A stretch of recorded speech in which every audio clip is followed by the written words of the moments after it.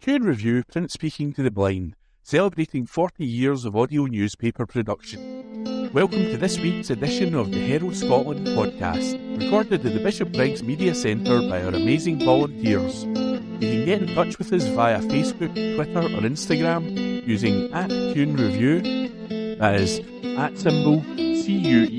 CUEANDREVIEW.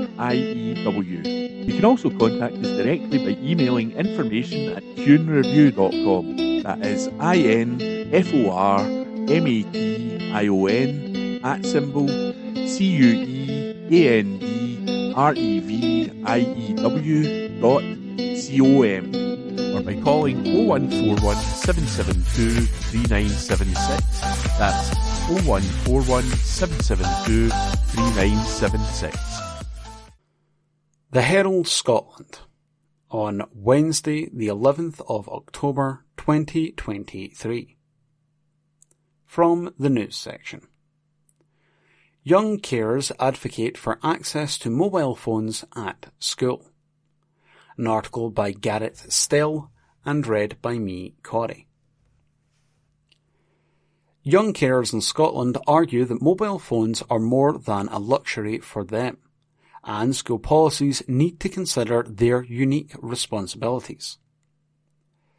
Last week, Education Secretary Gillian Keegan and the UK Department for Education backed a full ban on mobile phones in English schools.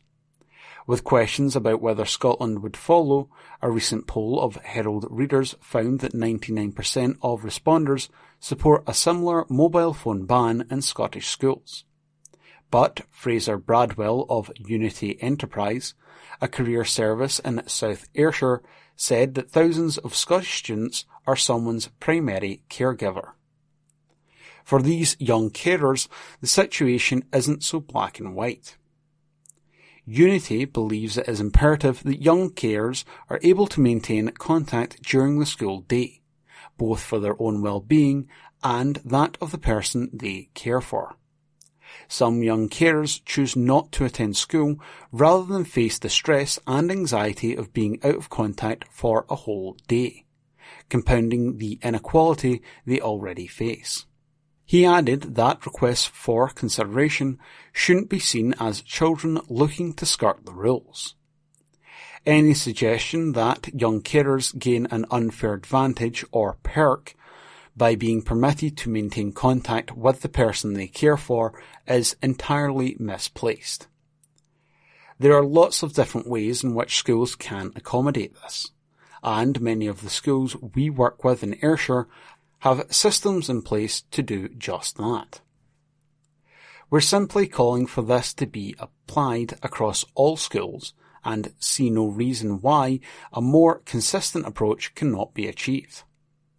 Critics of phones in schools say they are sources of distraction and bullying. Others say they are not necessary classroom resources, given the fact that many local authorities provide electronic devices to support lessons.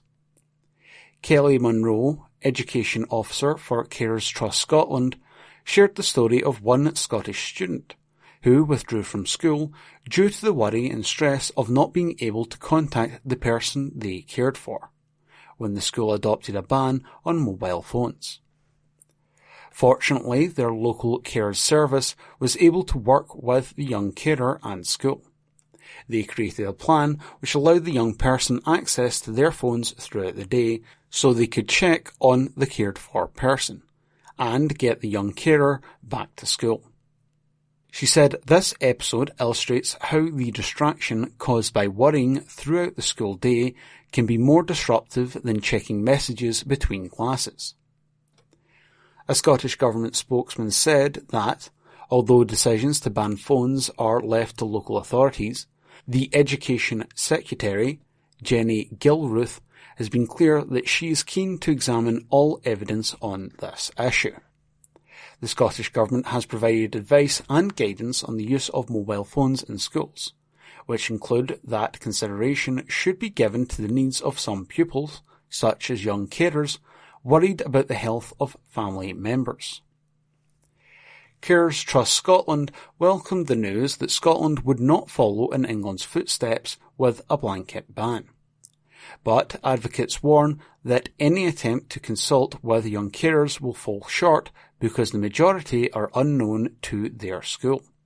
According to statistics from Carers Trust Scotland, roughly 5,000 young carers are recorded in CMIS, the Student Data Management System in Scotland.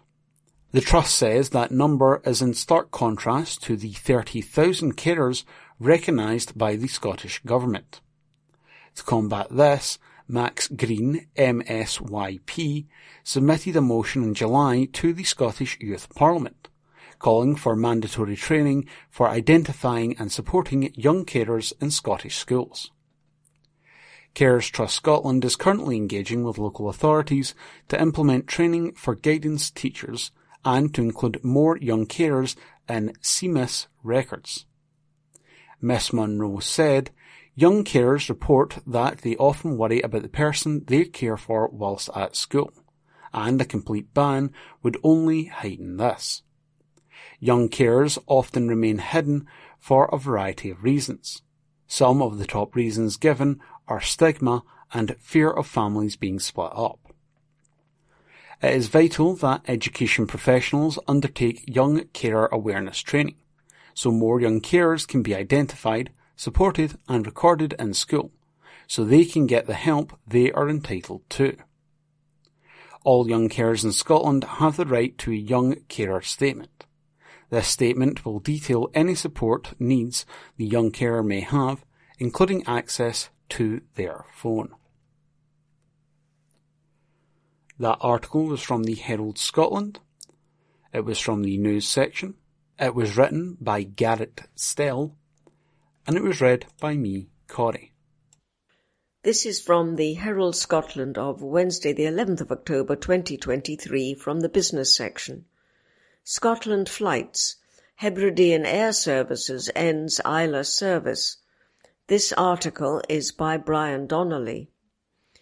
An airline has ended services to a famous Scottish island. Hebridean Air Services, described as Britain's smallest scheduled airline, made the move because of low passenger numbers, it said. The airline operates services from Oban to islands such as Coll, Tiree and Colonsay, including routes subsidised by Argyll and Bute Council. The route to Islay, famed for its natural beauty and whisky heritage, was not subsidised. Martin McWilliam of Hebridean Air Services told the Herald, the Oban Islay service was never part of the subsidised services operated under the PSO, the Public Service Obligation, contract with Argyll and Bute Council. When Hebridean Air Services took over this contract following the demise of Highland Airways, the route was introduced and integrated into the scheduled routing with the flights to the island of Colonsay, but operated on a strictly commercial basis. He also said, the route has never been particularly profitable, and with the fall in passenger numbers following the COVID epidemic, we decided to persevere with it in the hope that passenger numbers would pick up. Mr. McWilliam added, sadly the passenger numbers continue to be poor, and we regrettably took the decision to stop operating to Islay.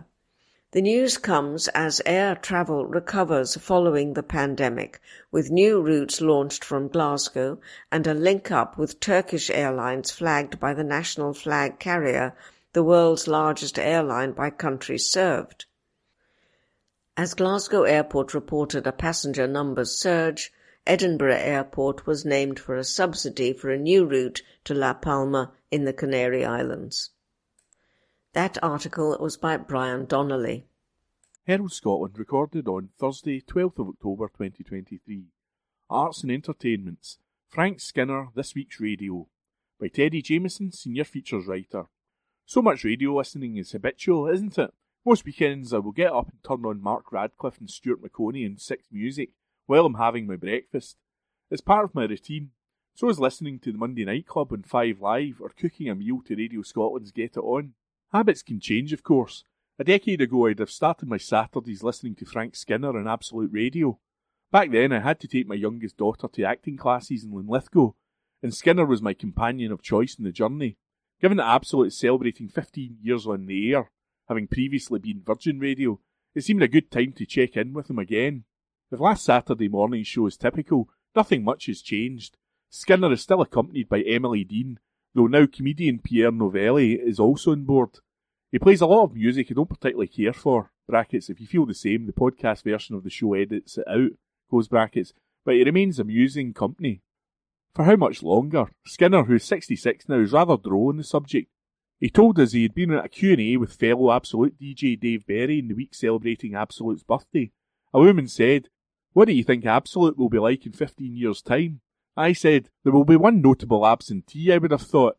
"Sorry," he continued, "is that too dark for breakfast?" "A little, but honest at least." Dave was very defensive, Skinner added. He didn't suggest I might make it for a second. I guess this is the acme of bloke radio, though Skinner and his companions did end up talking about Strictly. More's the pity, because I was hoping Absolute might be a Strictly free zone, just for novelty value if nothing else, because Lord knows BBC Radio will be banging on about it for the next couple of months. Still, it was reassuring that at least Pierre Novelli doesn't watch it. Brackets, nothing against Strictly myself, but it's not compulsory no matter what the BBC might have you believe, close brackets.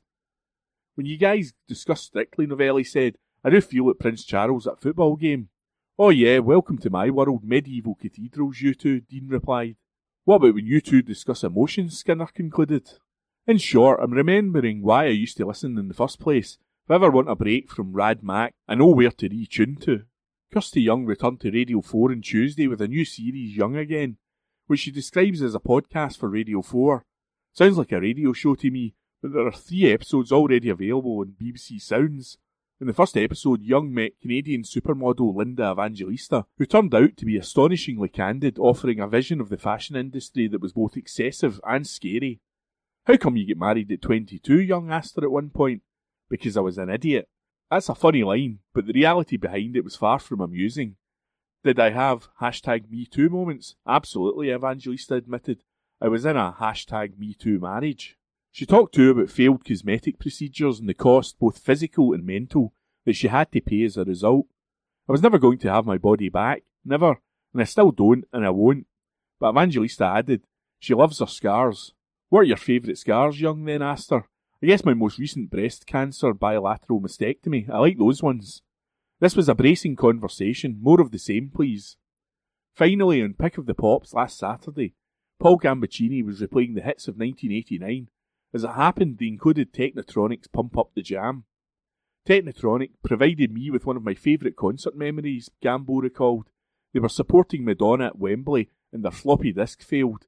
They stood there in silence before 72,000 people, and a member of the group said, "Technotronic or Technochronic?" I rarely get in a high dudgeon about DJs being replaced, but I can't say I'm thrilled at the prospect of Steve Wright replacing Gambaccini on Pick of the Pops this autumn. Radio Scotland ended broadcasting Pipeline back in April, but credit to presenter Gary West. He's launched his own weekly podcast, which is both a great vehicle for contemporary bagpipe music and a reminder of what a good broadcaster he is. By Teddy Jameson. This is from the Herald on Thursday the 12th of October 2023, from the news section. Bedbugs in Glasgow. Pest control expert on jump in cases. This article is written by Ginny Sanderson. There has been a jump in bedbug infestations in Glasgow in the last 6 months, a local pest control expert has said. Yasser Rashid of City Pest Solutions said cases has risen by about 20%, but he is uncertain whether it is connected to the recent outbreak in Paris. The pest control manager said, "The last 6 months has seen a 20% jump in cases. I don't know if that's Paris related or something else. In any moment in time, we are dealing with between 5 to 10 infestations in Glasgow." During the pandemic, Mr. Rashid said the numbers of cases dropped because people weren't travelling, but it's back on the rise now. A particular problem, he said, are super spreaders, people who don't notice the bed bugs until it's too late. 20 to 30% of people don't know they have bed bugs when they have them. The bites don't show up, so they become super carriers. They can travel to different places and drop them off. Mr. Rashid explained some of the worst hit areas in Glasgow. He said in the city centre and places like Governor, you can say bed bugs are rife. Flats are always worse. When one flat gets infected, they will travel from flat to flat through the fabric of the building. They can get really bad in some places, and we have to deal with multiple properties. Short-term lets and Airbnbs also present a problem, Mr. Rashid said. This style of business model is going to increase even more, he said. People aren't just going to hotels, where at least they have pest control and can move quickly. You can go to holiday lets and realise you have picked up bed bugs months later. In a recent case, Mr. Rashid helped a couple who had picked bed bugs up on a trip to America 4 to 5 months previously and had only just discovered the infestation. He said, "These things are easy enough to pick up and hard to get rid of. The faster it's picked up, the easier it is to deal with."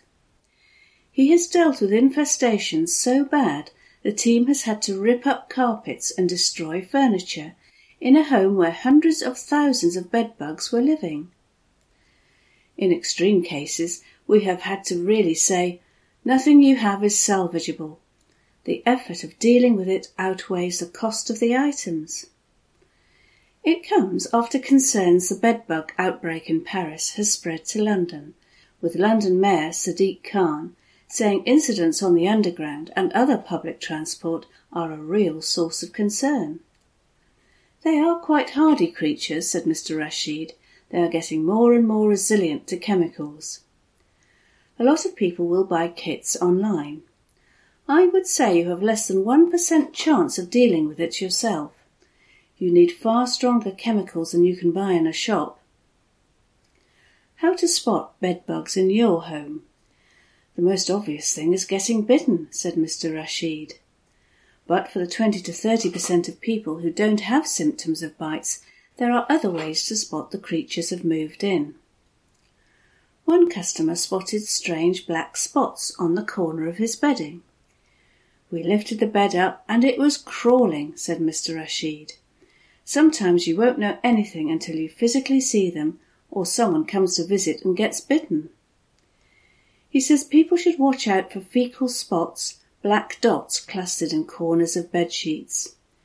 There are also blood spots left where the creatures sweat out blood they have consumed from their host.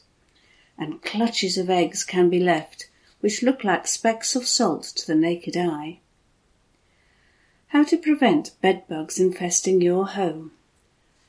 "There's no way to prevent bedbugs unless you live like a hermit," said Mr. Rashid. "You can't prevent this, but you can monitor for them, especially after visiting a new place or a trip abroad. Insect monitoring traps can help show if there is a problem, and you can purchase anti-bedbug mattress and casements," the pest control manager said. And Mr. Rashid also says you should treat any fabrics or clothing suspected to be contaminated by washing them at 60 degrees for at least half an hour. However, he said, this all minimises the risk but doesn't eliminate it. We don't want to encourage people to be paranoid, but we don't want to encourage people to be blasé. Treatments can cost anything from hundreds of pounds to thousands, depending on how severe the infestation is. One of the most expensive treatments uses advanced heat technology to cook the bed bugs alive, which can prevent furniture from having to be destroyed. However, Mr. Rashid said only experts should use such methods, as working with excessive heat can start fires or create damage in the wrong hands. That article was written by Ginny Sanderson. This is from the Herald on Thursday the 12th of October 2023 from the news section.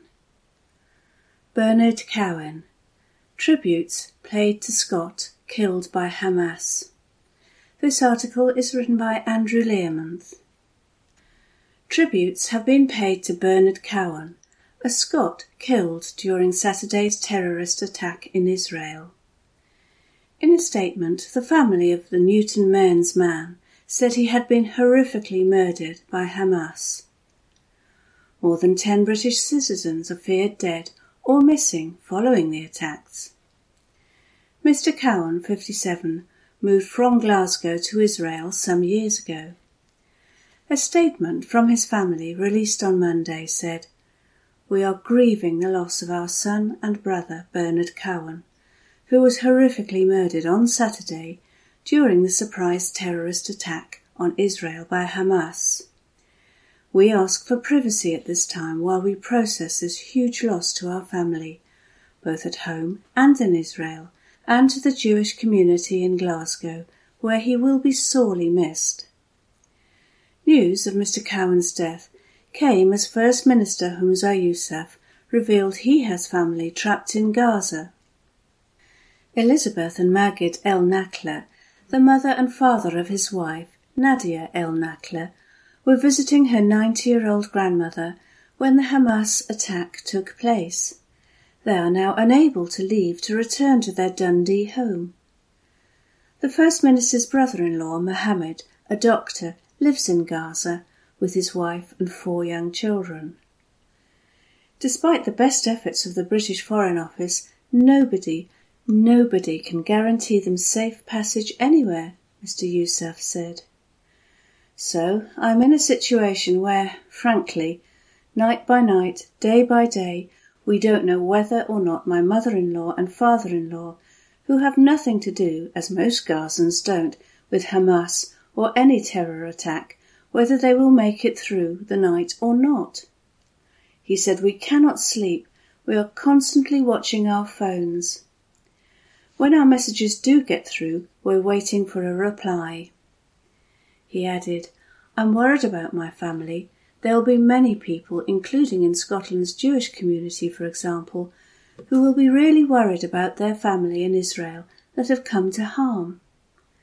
My thoughts go out to everybody, because innocent civilians have nothing to do with the conflict. They have nothing to do with the Hamas terror, have nothing to do with the loss of life, and they're the ones, often, innocent people who are paying the price." Mr. Yousaf also issued an unequivocal condemnation of the Hamas attack, describing it as unjustifiable. As well as Mr. Cowan, the British fatalities include 20-year-old Nathaniel Young, a Briton serving in the Israeli Defence Services, who died at the Gaza border. Jackson Carlaw, the MSP for Eastwood, where 50% of Scotland's Jewish population live, said the death of Mr. Cowan was desperately sad and grim news. He added, "The family of Bernard Cowan, of late my Eastwood constituent, have confirmed that he was murdered on Saturday by Hamas. Our heartfelt condolences to his family, as we respect their privacy in their grief. May his memory be a blessing." The UK government believes around 50,000 to 60,000 British nationals are either in Israel or Gaza. Saturday's incursion by Hamas has already resulted in more than 900 fatalities, including at least 260 people at a music festival 3 miles from the Gaza border. Around 130 people, including women, children and the elderly, have been taken hostage. A Hamas spokesman has said they will murder a hostage on camera any time Israel targets civilians in Gaza. Israeli troops are battling to secure border areas taken by the Palestinian terror group. They have launched hundreds of retaliatory airstrikes since Saturday. According to authorities in Gaza, at least 700 Palestinians have been killed and another 2,900 have been injured. In London, Prime Minister Rishi Sunak chaired a Cobra meeting on Monday afternoon to discuss the crisis. He said the UK would send Benjamin Netanyahu whatever support Israel needs to defend itself. We are working with the Israeli authorities to support them, and we're doing everything possible to support British citizens who were caught up in the attacks and the families of those who perished. Meanwhile, authorities in the UK have ramped up security following the attack. Home Secretary Suella Braverman is writing to police chiefs in England and Wales, urging them to step up patrols and use all available powers to prevent anti-Jewish disorder. North of the border, Police Scotland's Assistant Chief Constable Farouk Hussain said the conflict was having far-reaching consequences across the world. While there is nothing to suggest there is any threat to anyone in Scotland, we are engaging with our national partners to ensure our communities are safe, he added. East Renfrewshire Council, the local authority with responsibility for Calderwood Lodge, Scotland's only Jewish primary school, told the Herald they are liaising closely with Police Scotland to monitor the situation. They said that the usual security arrangements would be in place. However, they added that due to the ongoing events, they would remain vigilant, and parents have been advised that pupils will be supported appropriately in the weeks ahead. Yesterday, Mr Netanyahu's government mobilised 300,000 reservists and ordered a complete siege of the Gaza. Deliveries of food, water and fuel have all been blocked. According to the Axios News website, Mr Netanyahu told President Biden that Israel would need to launch a ground operation. "We have to go in," the Israeli leader reportedly said. "We can't negotiate now." There is anxiety that a second front could open along the Lebanese border. Hezbollah fired 3 rockets toward an Israeli military outpost on Sunday. Palestine's ambassador to the UK has said 6 members of his family died from an Israeli bombardment. He said cutting water and electricity from Gaza is a war crime.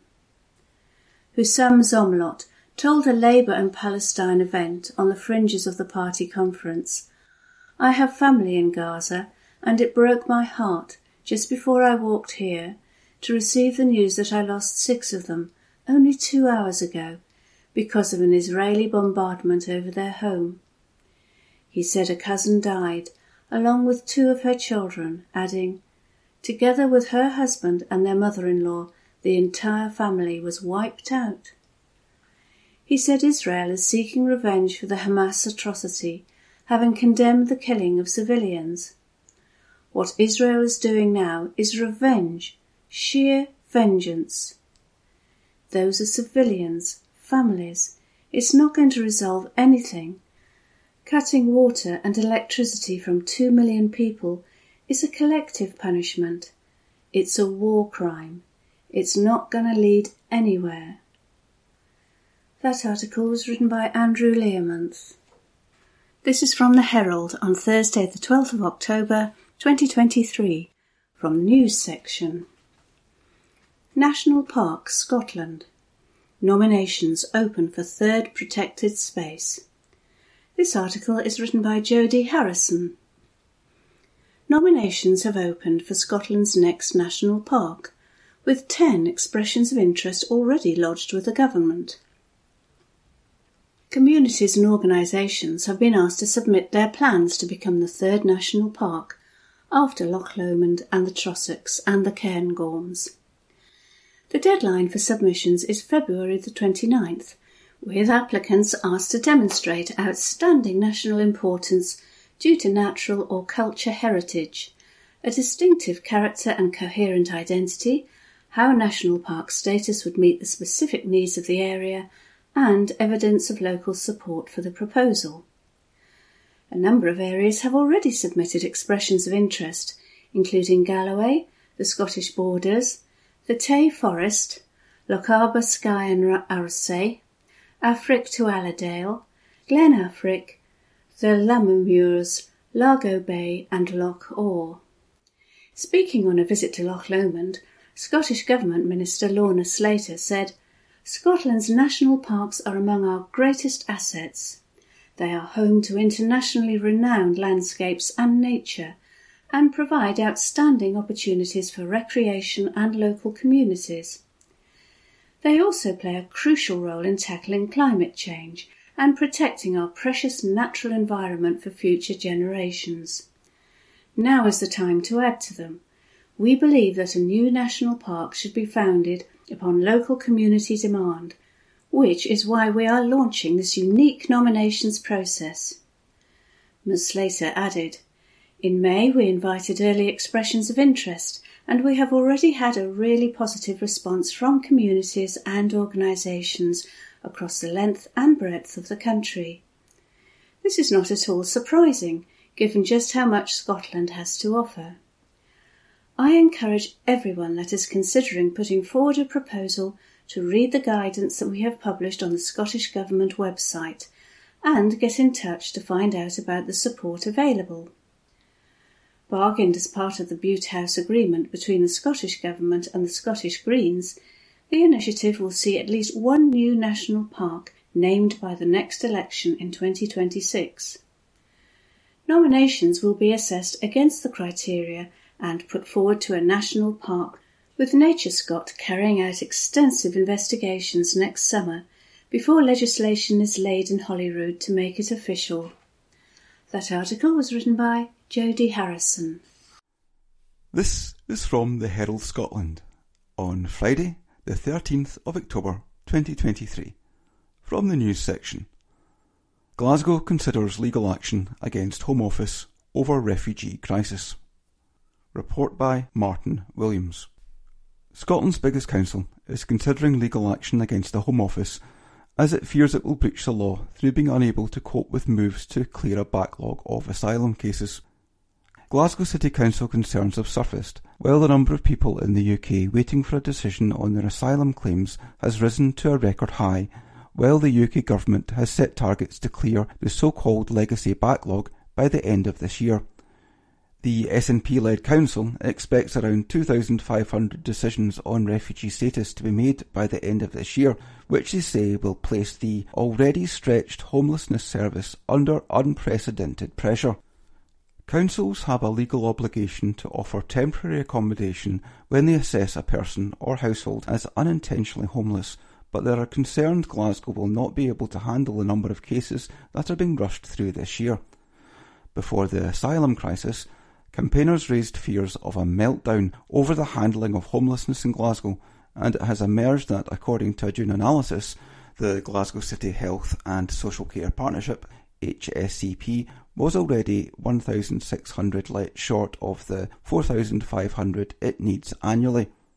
The council also fears that there will be a rise in requests for emergency accommodation, and that it was unlikely that the HSCP, an amalgamation of Glasgow City Council and NHS Greater Glasgow and Clyde, which delivers community health and social care services, would be able to source the number of accommodation placements to meet demand. A council briefing says that this would lead to a significant rise in the number of breaches of the unsuitable accommodation order, which could in turn see the local authority subject to legal challenge. Scotland's biggest city has the highest number of unsuitable accommodation order breaches in Scotland, with more than 6,000 over the year and a half to July this year.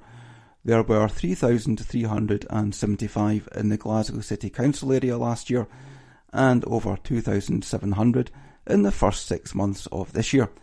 In 2019, the then First Minister Nicola Sturgeon said that breaches should not be tolerated, and said it would consider introducing sanctions on those councils that failed to comply as part of plans to transform temporary accommodation. The council believes that moves to clear the backlog will be expected to leave Glasgow's homelessness services with a £70.1 million budget black hole in the next financial year.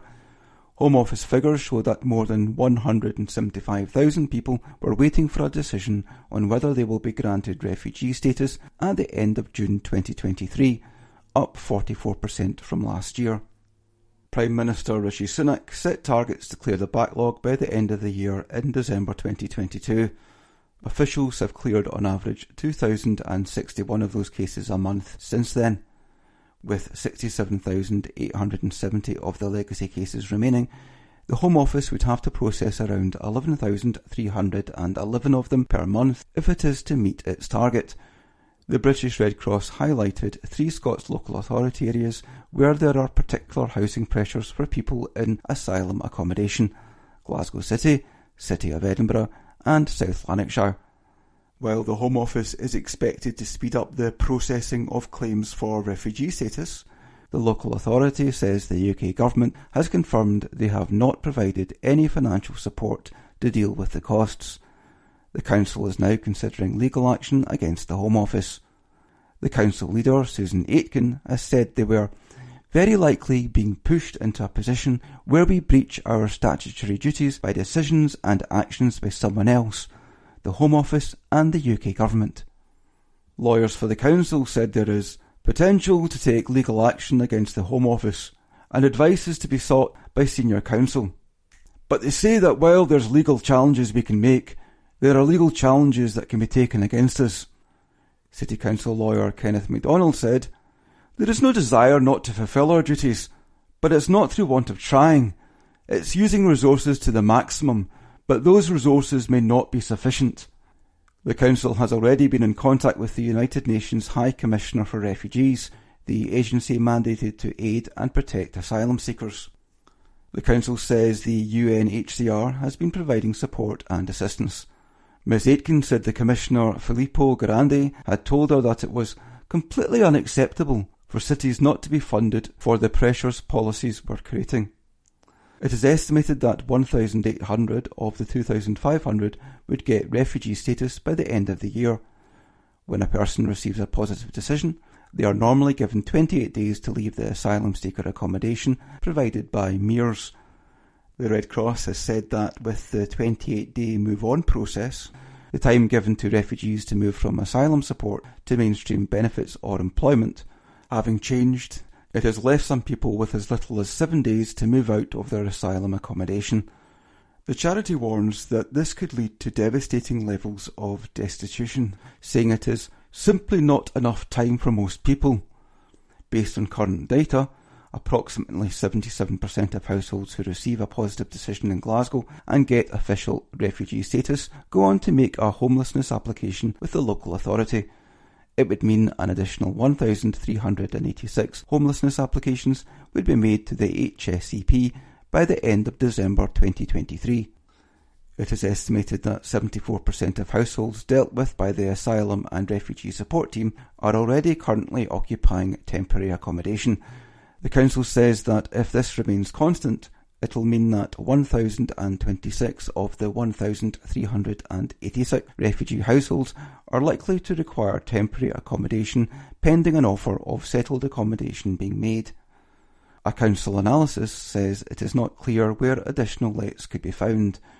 They say if accommodation cannot be sourced, this could lead to an increase in rough sleeping.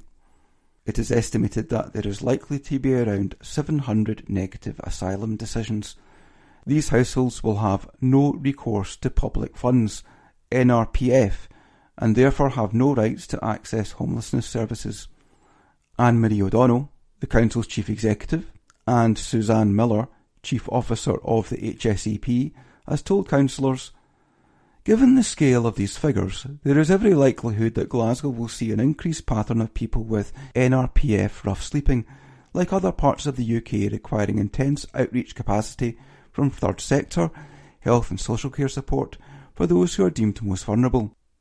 The HSCP has been seeking to cut back on its use of high-cost hotel and bed and breakfast accommodation, as it already faces overspending its budget by £16.646 million.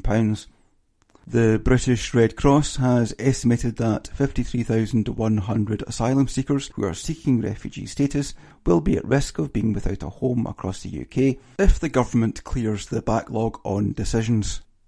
The charity said that even if decision-making on asylum claims is not sped up and the target not met, 26,000 people could still be at risk of destitution and homelessness. The Glasgow City Council area was earmarked as having the highest housing pressure of any local authority in Scotland, while housing 4,267 in asylum accommodation. The pressure on housing is rated at 10 out of a scale of 1 to 10.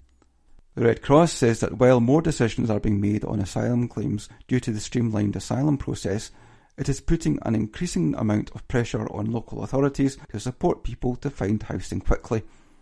An asylum seeker is a person who flees their home country, enters another country, and applies for the right to international protection and to stay in that country. In the UK, asylum seekers are not allowed to work and must rely on state support. Housing is provided, but asylum seekers cannot choose where it is. Earlier this week, the Housing Minister Paul McLennan warned local authorities they are legally obliged to support the homeless with accommodation as it emerged the numbers who say they have been rough sleeping before seeking emergency help have soared by up to 5-fold in a year in Scotland. Official returns show that some of the most affluent local authority areas have seen the biggest growth in cases where there was at least one member of a household who had experienced rough sleeping in the 3 months prior to making a homelessness application. Across Scotland in 2022-23, there were 2,440 cases, a rise of 295, 14% from the previous year. But the Falkirk Council area has seen the biggest escalation, with rough sleeping cases rising from 5 to 30 in the year. In Glasgow, the numbers dipped from 385 in 2021-22 to 340 in 2022-23.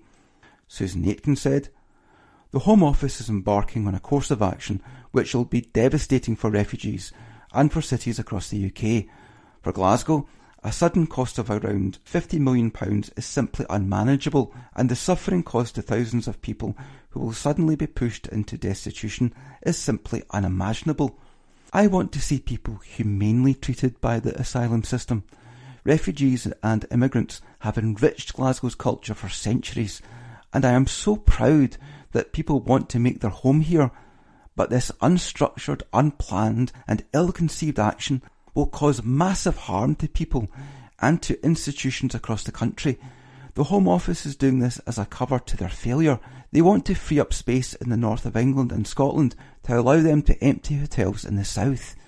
They hope this will convince their voters they are getting a grip. Out of sight, out of mind is now the entirety of their asylum policy. Even at this late stage, we can work with the Home Office. They need to do this in a planned and structured way, and they need to provide cities with the resources to manage this. The human and financial cost of their current course is simply too much." A UNHCR spokesman said it was aware of the important work underway in Glasgow to include refugees in the city's social, economic and civic life, which has highlighted the benefits that inclusion brings for both refugees and host communities. The spokesman added, "The commitment of the Scottish people to protect refugees and to their warm welcome and integration into Scotland is very much appreciated." A Home Office spokesman said, "The pressure on the asylum system has continued to grow, which is why we have taken immediate action to speed up processing times and cut costs for taxpayers. To minimise the risk of homelessness, we encourage individuals to make their onward plans as soon as possible after receiving their decision, whether that is leaving the UK following a refusal or taking steps to integrate in the UK following a grant. We offer ample support once claims have been granted through migrant help, access to the labour market and advice on applying for universal credit." That report was by Martin Williams. From the Herald Scotland, Friday the 13th of October, from the sports section, Rabbi on FA Faith Group resigns over response to Hamas attacks. This article is unattributed. A rabbi working on a Football Association faith group has resigned over the governing body's response to the Hamas attacks on Israeli citizens last weekend. Alex Goldberg wrote to the FA to say he was profoundly disappointed that there were no plans for a specific tribute to the victims of those attacks.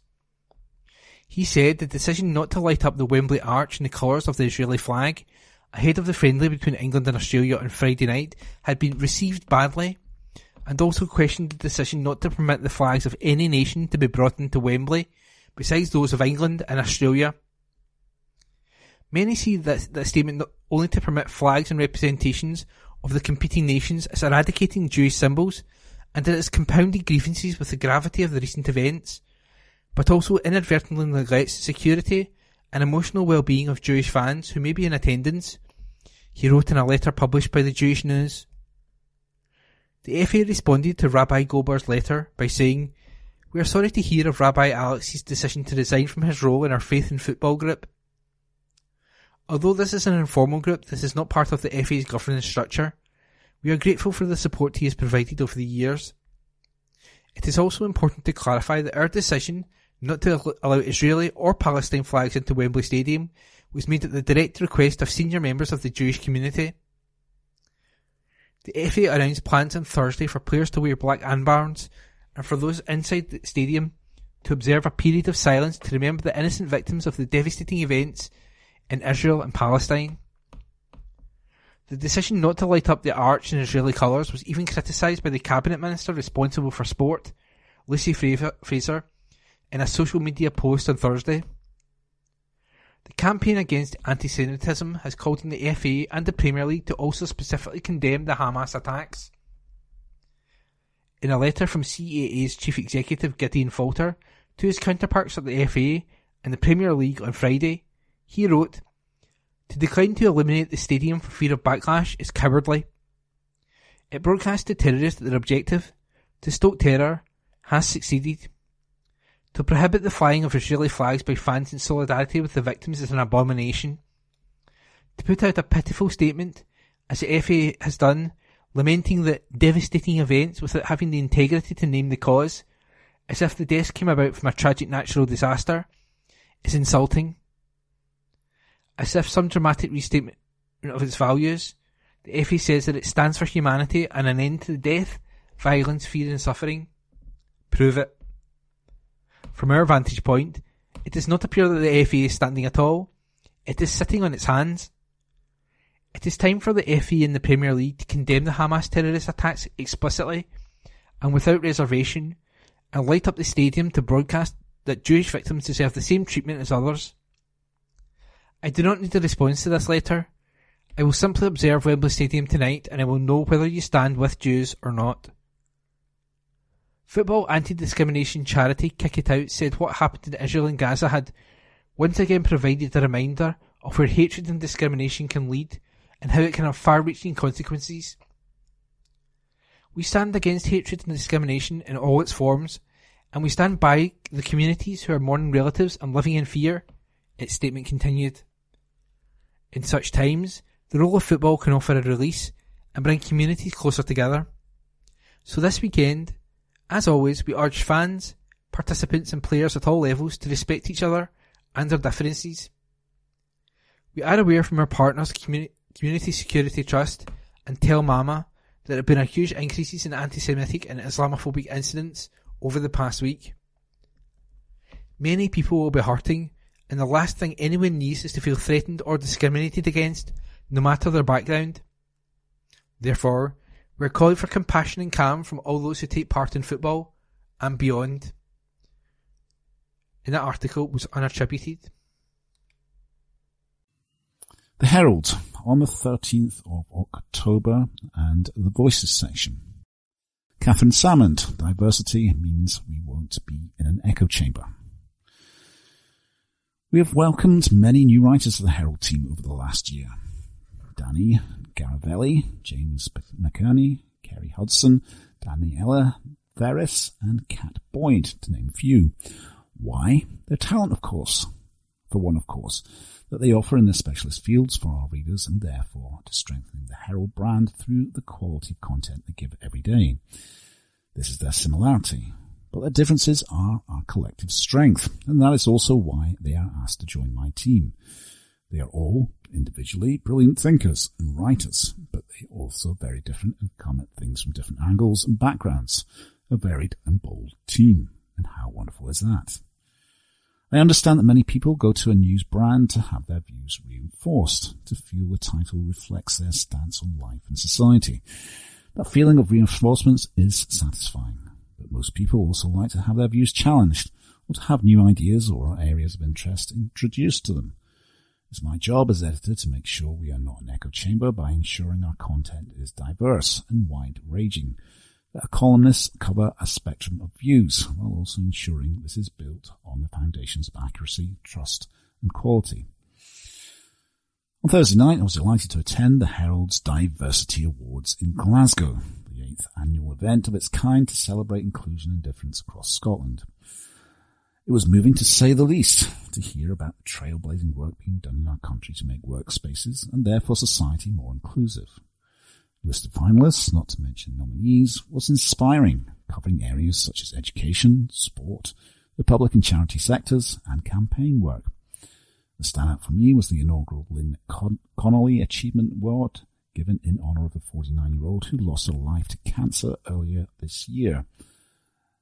As an Aberdeen employee, Lynn was its global head of diversity, a force for good, and a driver in getting these annual awards off the ground all those years ago. The tributes paid by those who knew her were moving.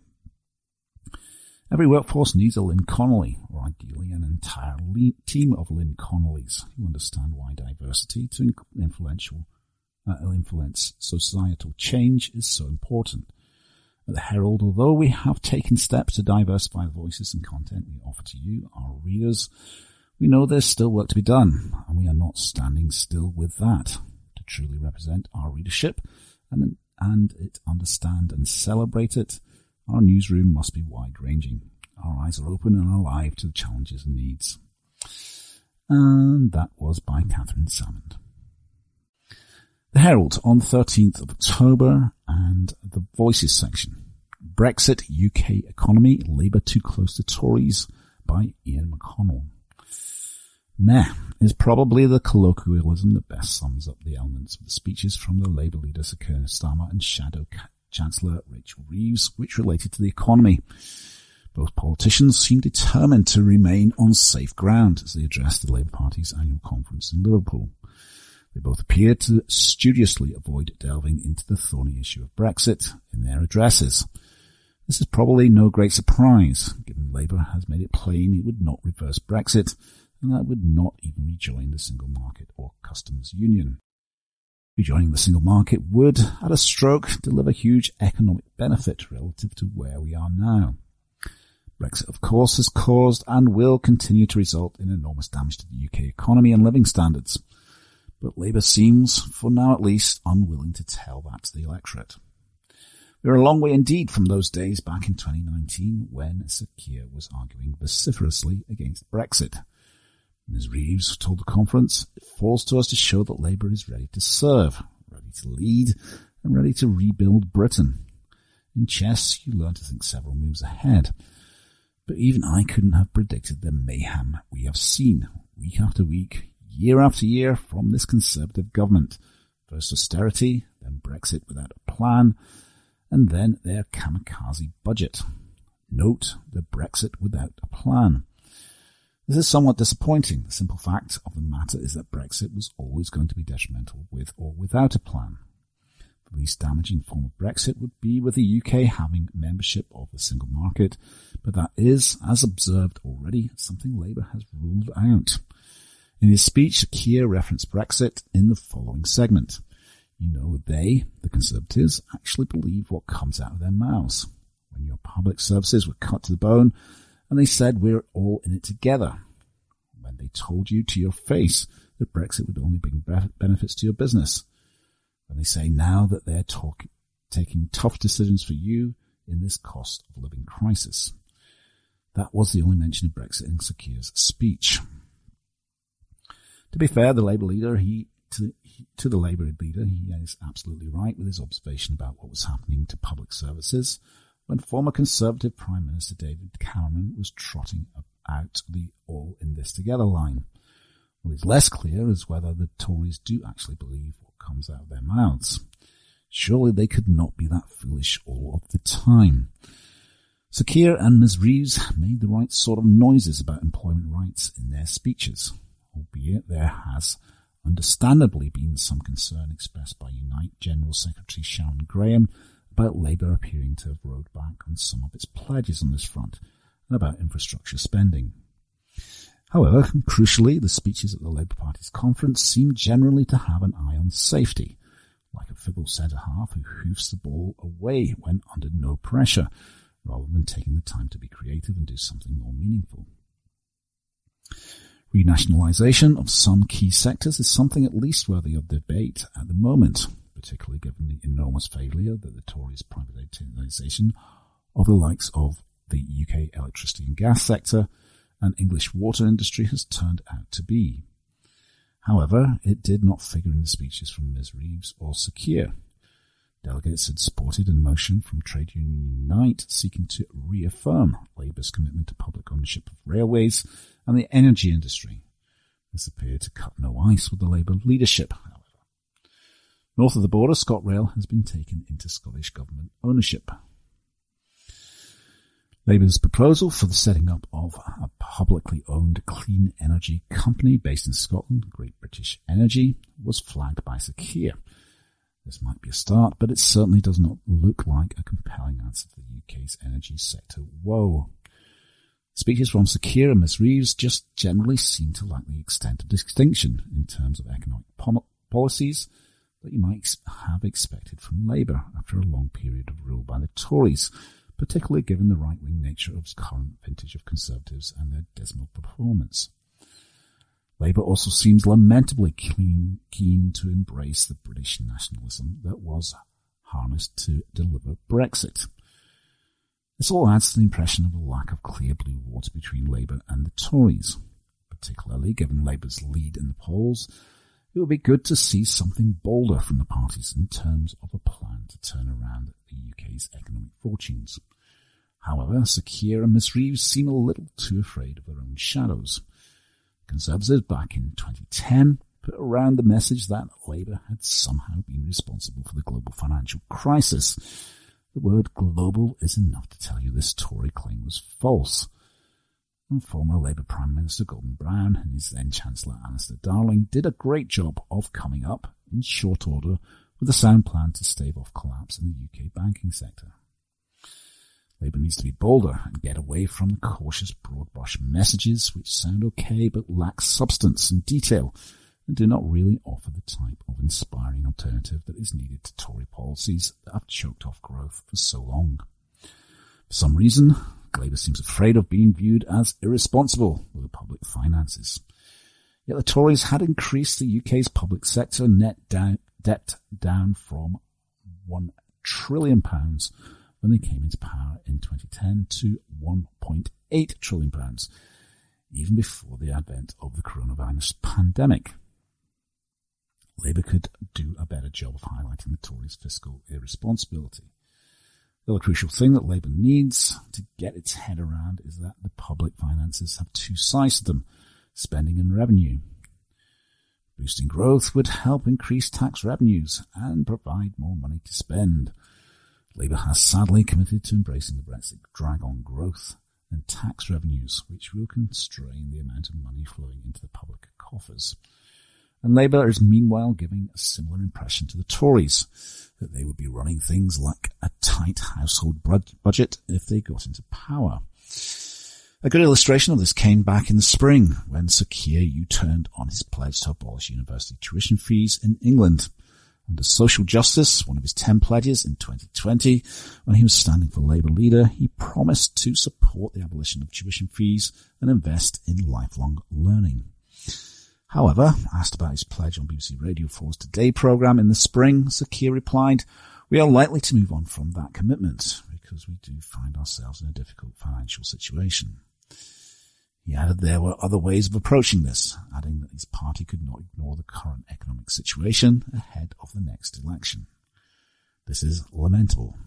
Abolition of university tuition fees in England would not cost that much in the scheme of things.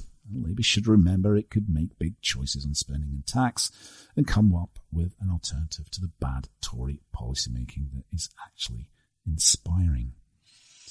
And that was by Ian McConnell. From the Herald Scotland, Monday the 16th of October, from the news section, HIV stigma now more harmful than disease, say campaigners. Report by Caroline Wilson. Only a third of Scots would be comfortable kissing someone with HIV, according to new research released to coincide with the first major TV advert since the Falling Tombstone campaign of the 1980s. Campaigners say the lack of knowledge and ongoing stigma about the infection is now more harmful than the disease itself. With an early diagnosis and effective treatments, most people with HIV, human immunodeficiency virus, will not develop any age-related illnesses and will live a near normal lifespan. Drugs are available that suppress levels of HIV in the blood to undetectable levels, which means the immune system is protected from damage and it cannot be passed on to partners. The first major new TV advert since the UK government's Don't Die of Ignorance campaign will be aired on STV tonight to provide a decades overdue update on treatment advances, according to the Terence Higgins Trust. It will air at 7:58 p.m, shortly before Coronation Street as part of a wider campaign on billboards, newspapers and online. The film is informed by Scottish Government-funded research by the sexual health charity, which found worryingly low levels of knowledge about HIV. Only a third, 35%, of people in Scotland said they would be happy to kiss someone living with HIV, despite it being known since the 1980s that HIV can't be passed on through saliva. Research involving 1,000 Scottish adults also shows almost half, 46%, would be ashamed to tell other people they were HIV positive, and just a third were aware that people living with HIV and on effective treatment can't pass it on to their partners. The film draws on the real experiences of people living with HIV in Scotland, including a father pulling his hand away after his daughter says she's positive, and a nurse putting on a second pair of gloves during a hospital appointment. Last year, the number of heterosexuals newly diagnosed with HIV was higher than in gay and bisexual men in Scotland for the first time in 15 years, according to the latest data from Public Health Scotland. The film was produced by award-winning Scottish agency Stand, which was behind Police Scotland's high-profile Don't Be That Guy campaign to reframe the conversation on sexual violence and male sexual entitlement. Emma McAnally, a 34-year-old woman living with HIV from Glasgow, said, "HIV hasn't limited my hopes and aspirations in any way, but the stigma has been the single biggest barrier of my diagnosis. Unfortunately, this stigma deeply affected me, my family and friends didn't know how to respond, and it was pretty horrific for me. Eventually, I became determined not to let that shame define me. Having children was the biggest turning point for me because as I became so confident in my body, and by being on effective treatment, I knew I could give birth to my son and daughter and they would be HIV negative. It's incredible to see a long overdue TV advert on the reality of HIV in 2023 and how stigma is now more harmful than the virus itself. I hope it helps people living with HIV who are struggling to come to terms with their diagnosis feel a little less alone and also educates and raises awareness." Richard Angell, Chief Executive of Terence Higgins Trust, said, "The government's AIDS awareness advert in the 1980s undoubtedly saved lives, but it also cast a long shadow by terrifying a generation about HIV. Our new film was based on the direct experiences of people living with HIV in Scotland, who shared how much of a challenge the stigma still surrounding HIV is in their day-to-day lives, in hospital, on dating apps and even in their own homes." Jenny Minto, Public Health Minister for Scottish Government, added, 40 years ago, an HIV diagnosis was regarded as a death sentence. Today, people with the virus are able to live long, happy and healthy lives thanks to effective treatment." And that report was by Caroline Wilson. This is from the Herald Scotland on Monday the 16th of October 2023 from Voices section. I set myself a target on books.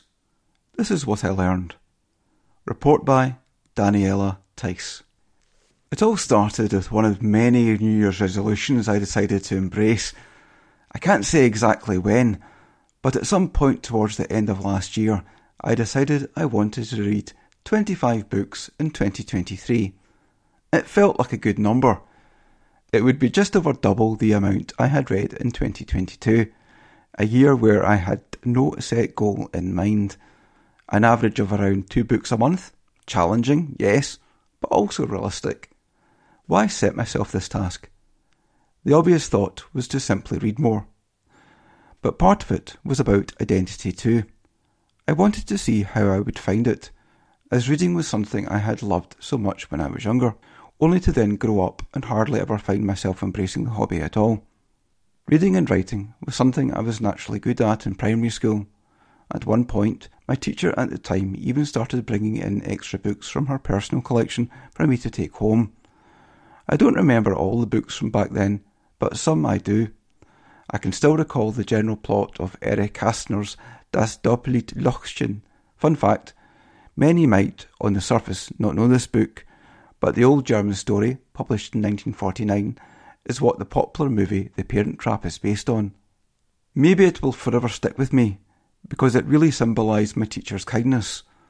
I spilled a big glass of orange juice all over the book, which stained and wrinkled its pages.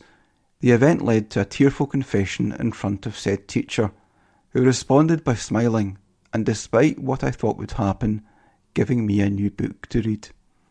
Other books stuck because of the lessons I learned. I still remember Astrid Lindgren's The Brother Lionheart deeply scaring me, but also making me think about death, for example. Even the books I don't remember the plotline of, I remember how they made me feel. I found a whole box of them in my father's loft a few months back. Looking at the illustrated hardcover bindings, some with my name scribbled inside them, I felt a sense of longing and belonging while holding them in my hands.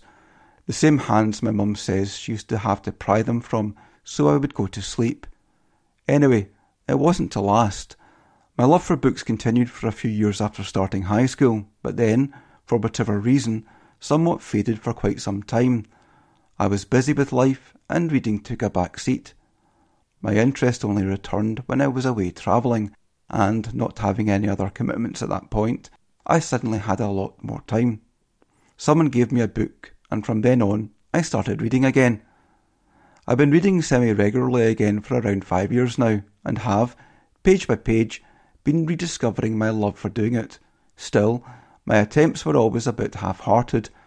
While I was enjoying reading, it would always still be something I only did when conditions were just right. When I was off for a long period of time, holidays or long weekends mostly, not an everyday thing. So to make it a proper habit, I set myself the above challenge. Like a lot of people, I don't often keep these New Year, New Me ambitions beyond the first week of January, but this one stuck. I have read pretty much every day this year, even if it was only a page or two. Now, mid-October, with 11 weeks left in 2023, I am on course and about to finish book number 21. Aside from feeling accomplished and proud, maybe a little smug really, I also feel that this year of reading has taught me lessons beyond what I imagined it would. For one, it improved my writing. I am exploring imagery far more than I did this time last year, and know more words each month that passes. When I discover a new word, I think about how to show off my knowledge by weaving it in somewhere with almost childlike excitement. Books also made me feel part of something. One of my best friends and I have been sharing books with each other. If you would have asked me a year ago, I would have probably not thought of anything that would bring us closer than we already were, but books have. We swap batches of them regularly, give each other synopses, and talk about our favourite aspects. It has given me another layer to our friendship that I love. I am hoping to join a book club to perhaps get even more of all that, but that will be 2024's goal. The other is that I have found the discipline to make time for something. For too long I felt I didn't have enough time to read. However, looking at it when setting myself this challenge, I came to realise I did. I just chose to spend it differently. I have to admit that, for me, readjusting the time I had available was fairly easy. I am in my 20s with no children or commitments that reach beyond taking care of myself and work. So I'm not saying that every person that doesn't read every day is undisciplined, or that the alternatives, TV, sitting on my phone, are bad. More that, for me, it was a lesson in prioritising. If I wanted to read 2 books in 1 month, I would have to make time for it. But I think the most valuable lesson for me is coming to realise once again quite how much reading fiction can teach you about the world. I started the year with Matt Haig's Midnight Library, in which the book's protagonist enters a world between life and death and gets to try out alternate lives she could have lived. Made me think about obsessing too much about past lives, and my tendency to obsess over what if. Dolly Alderton's Everything I Know About Love, detailing the author's own journey through her 20s, made me think about the value of friendships and platonic love. Nadine Aisha Jasat's The Stories Grandma Forgot made me laugh and cry. Mostly, it made me wish I could have viewed my own family member's experience with Alzheimer's through the eyes of the book's child protagonist, with the patience and nuance she would have deserved. One of my more recent reads, Yomi Adegoke's The List, in which a soon-to-be bride has to face serious allegations against her fiancé and has to decide who to side with, made me think about social media and how quickly things online can have offline consequences. Overall, as my year of reading comes to an end, I have come to realise I have never felt as much calm about myself and within myself as I do now. Maybe it is the timing and getting older, but I don't think so. I think it is the magical power of books. That report was by Daniela Tice. From the Herald Scotland, Tuesday the 17th of October, from the opinion section. Social media, like X, is best when people say nothing at all, by Katrina Stewart. The worst thing, and I appreciate that's a bold claim given the many things that one could name, about social media is a misapprehension it has created that everyone must have an opinion and that their opinion matters. Worse, not only that it matters, but that it is important. Linked to this, there is a weird oxymoronic position that one cannot express a meaningful opinion on a subject unless one has expressed an opinion on that subject previously.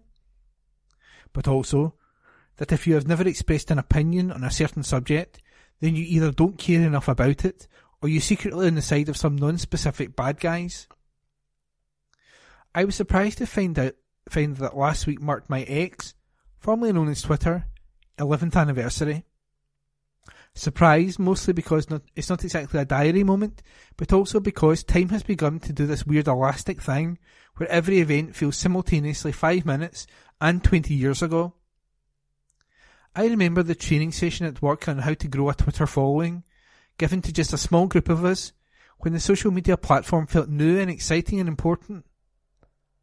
Gathering followers was significant, a sign of success. You really were someone if enough people clicked follow on your profile. At the time, I had more than 1,000, which apparently was a decent number then. What a downward spiral since those innocent days, not least the rapid recent coil towards calamity, following the platform's Elon Musk takeover. On the whole, I count myself unusually lucky with my X experience. I've made connections on the platform that have spilled over to be real-world friendships. I've had work from it. More stories than I can count. There are some fascinating people with truly informative and useful output who are a joy to learn from. There are animal videos and jokes. And I, very fortunately, don't suffer much abuse, certainly nothing like what I see levelled at other women. But that positive experience is most likely because I go against the grain of what the platform currently stands for, which is to take a stand. Doesn't matter what, any stand, just take one. My work sees me paid actual cash money to have an opinion, and yet, quite often, I wish I didn't have to have one simply because I don't. Or, on occasion, I have thoughts or uncertainties, and I am very, very grateful to work for editors at the Herald who are happy to have issues exposed questioningly, rather than proclaimed stridently. but it's a privilege to have 1,100 words to play with rather than 280 characters.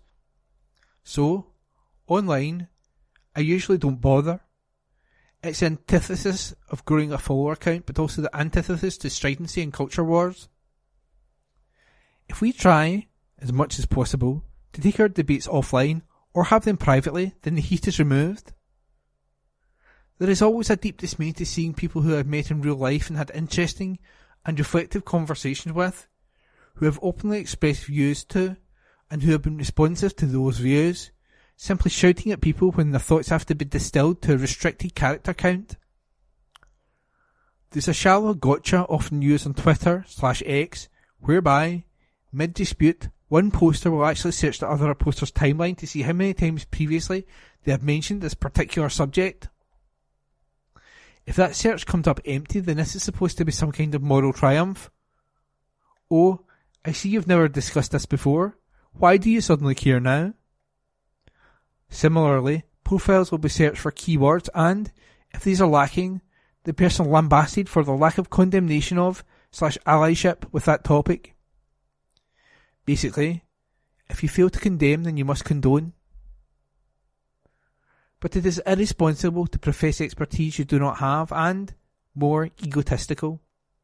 Yet, this doesn't stop folks sharing the most egregiously ill-informed takes on everything from the Middle East to Gaelic education, to Americans confidently opinioning about no-go areas in British cities, or the failings of the NHS. People care less about the sins and ego of arrogance and bullying than they do about ensuring they've taken a stand, been on the right side of history and made sure everyone knows. That is not to say campaigning is wrong. Campaigning is very right and social media is an endlessly useful platform for it. It's fine, also, to stand with no one, or to stand privately, or to just not understand enough to stand. I'm trying to think of X in 11 years' time. Do I want the platform to still exist in another decade? Honestly, I don't know. Meet me for coffee and we can talk it over. And that article was by Katrina Stewart. From the Herald Scotland, Tuesday the 17th of October, from the Voices section, too many managers still failing the competency test. Article by Christy Dorsey. Poor managers lead to poor organisational outcomes, yet the debate on the UK's floundering productivity almost always focuses on frontline workers. Since the pandemic, there's been plenty of discussion about whether staff are keeping up the pace when working from home. A seemingly endless stream of studies on whether employees are more productive when in the office has shed little light, with conflicting findings depending on who's asking and answering the questions. There's also been a lot of advice doled out on how bosses can best cope when managing remote workers, but this overlooks a more fundamental question of whether they were doing a particularly good job of this in the first place when they were face to face. Fresh research out yesterday from the Chartered Management Institute, CMI, suggests many are struggling regardless of circumstances. According to the CMI, bad management has prompted 1 in 3 employees to quit their job at some point in their careers. Among those who were reportedly they were currently working for an ineffective manager, 1/3 said they were less motivated to do a good job, and half were considering quitting within the next 12 months.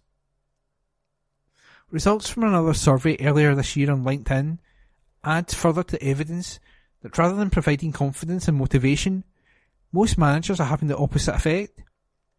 When asked if they were less stressed when their manager was off sick or on annual leave, a whopping 88% of participants said yes. It has been argued that the UK has a historic legacy of poor management that has been perpetuated by a lack of investment in management and leadership skills. Too many ascend on their technical expertise or functional capability, rather than their ability to lead a team, and are left to muddle their way through as they figure out the latter. John Van Reenen, a professor at the London School of Economics, has tracked the impact of managers since 2004.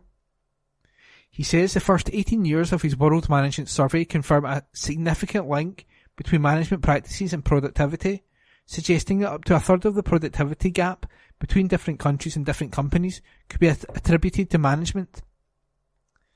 Mr. Van Reenen's work also shows that the UK's reasonable standing in the management league tables relies on the skills of executives in British subsidiaries of foreign companies.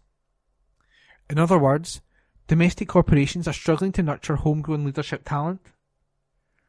This is important because economists have long been concerned about the UK's lagging productivity, which is a major factor in fostering better living standards across the board.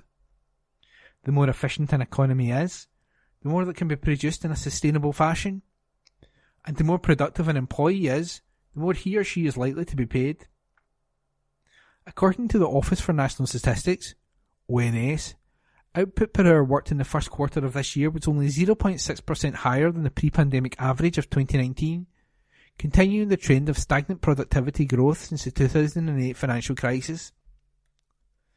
Between 1949 and 2007, the UK's gross domestic product, GDP, increased, on average, by 2.7% each year.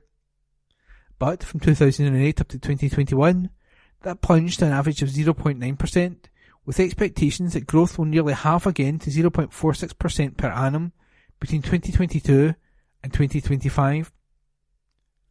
Much of this is down to a short-sighted failure to invest in infrastructure required for long-term growth, such as better transport links, a strong healthcare system, and improvements in education and training. Poor business leadership is only one part of the puzzle, but it is one of the few that organisations can and should take ownership of, rather than passing the buck to politicians. Would anyone hire a solicitor who has never been to law school, or take their car to a mechanic who had no automotive training? Would they visit a doctor who hasn't been to medical school? Of course not, and yet, more than 10 years ago, the CMI found that 4 out of 5 managers in the UK had no leadership training at the time when they took on their management responsibilities. And, though these accidental managers are costing employers tens of billions every year, the situation hasn't improved, with the research released yesterday showing this is still the case amongst 82% of new managers. This stuff is dragging down businesses, dragging down the economy, and also stymieing the ability of public services to do what we need them to do, said Anthony Painter, Director of Policy at CMI. Economists have looked at this, and they think something in order of a third of the difference between us and the most productive countries is down to the quality of management and leadership. Right there is the reality.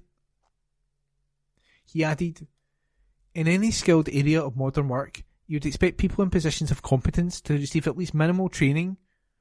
You want your plumbers to be trained. You want your cybersecurity people to be trained. Well, the same is true of managers.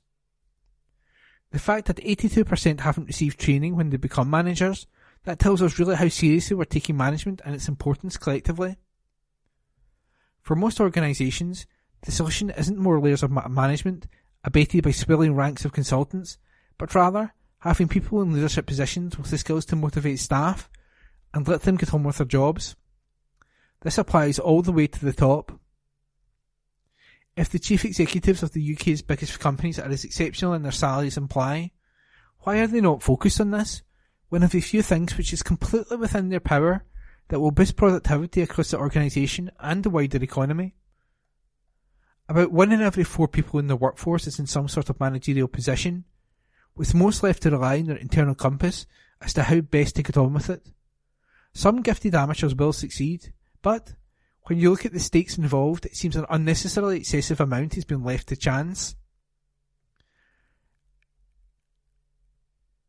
And the article was by business correspondent Christy Dorsey. That concludes this week's edition of the Herald Scotland Podcast. Please remember to subscribe to our channels at Q and Review and to tell your friends about our service.